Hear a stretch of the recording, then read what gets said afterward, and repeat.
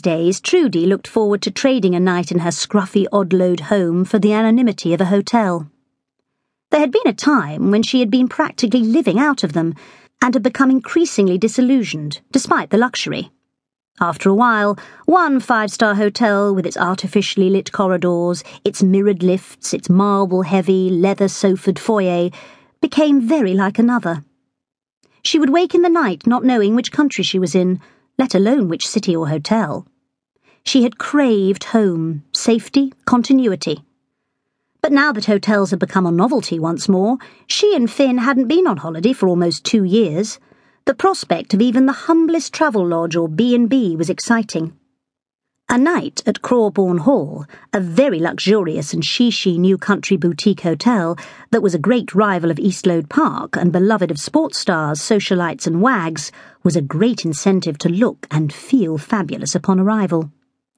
Determined to make the grade, Trudy booked herself in for a rare hair appointment. Having made do with home products to keep the odd grey hair at bay, and the blonde lights in her curls, her hair was now more raffia than silk and in desperate need of a cut.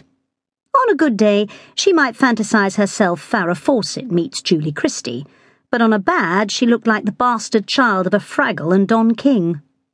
Long gone were her days of being on first-name terms with the faces behind the trendiest shampoo brands, of getting fast-tracked to the VIP chair in the most exclusive salon in London, where that household name would pander to her split ends on a weekly basis.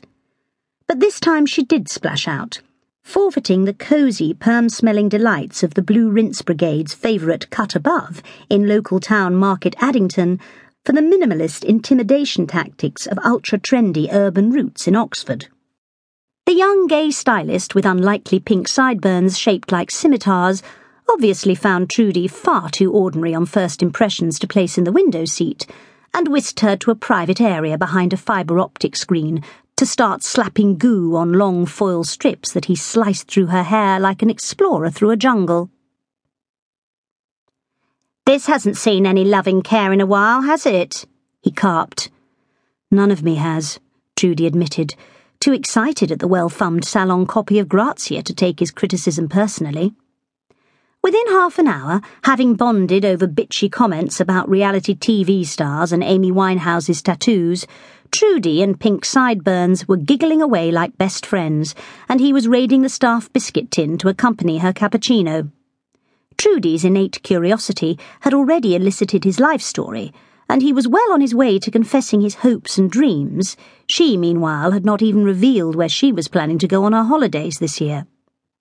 Once her colour was rinsed out, he moved her proudly into a window seat and set about cutting in an elaborate scissor-swivelling, hip-jutting dance that was one part Cossack, another part 80s robotic. The end result was close to miraculous. Urban roots didn't disappoint. Her curls, still shoulder-length but wondrously glossy, round and rumpled again, gleamed in rivulets of gold, copper, ash and chocolate, like a stream of caramel and treacle tumbling and bubbling over shiny honeycomb pebbles at sunset. It took years off her. "You come back soon, do you hear?" Pink Sideburns insisted as he handed her a card with his name on it at the tills and crossed his arms over his chest to watch her leave with his head cocked, now as indulgent, proud and protective of his charge as a mother hen. "Lovely woman," he murmured to one of the juniors in an undertone. "Fabulous hair. Very thick and forgiving." "Like your boyfriend's," the girl giggled. He gave her a withering look before turning to watch Trudy's retreating back. "I bet she's an actress. I should have asked." "Stay says she used to be a pop star." The girl manoeuvred her gum from one cheek to the other. "Really?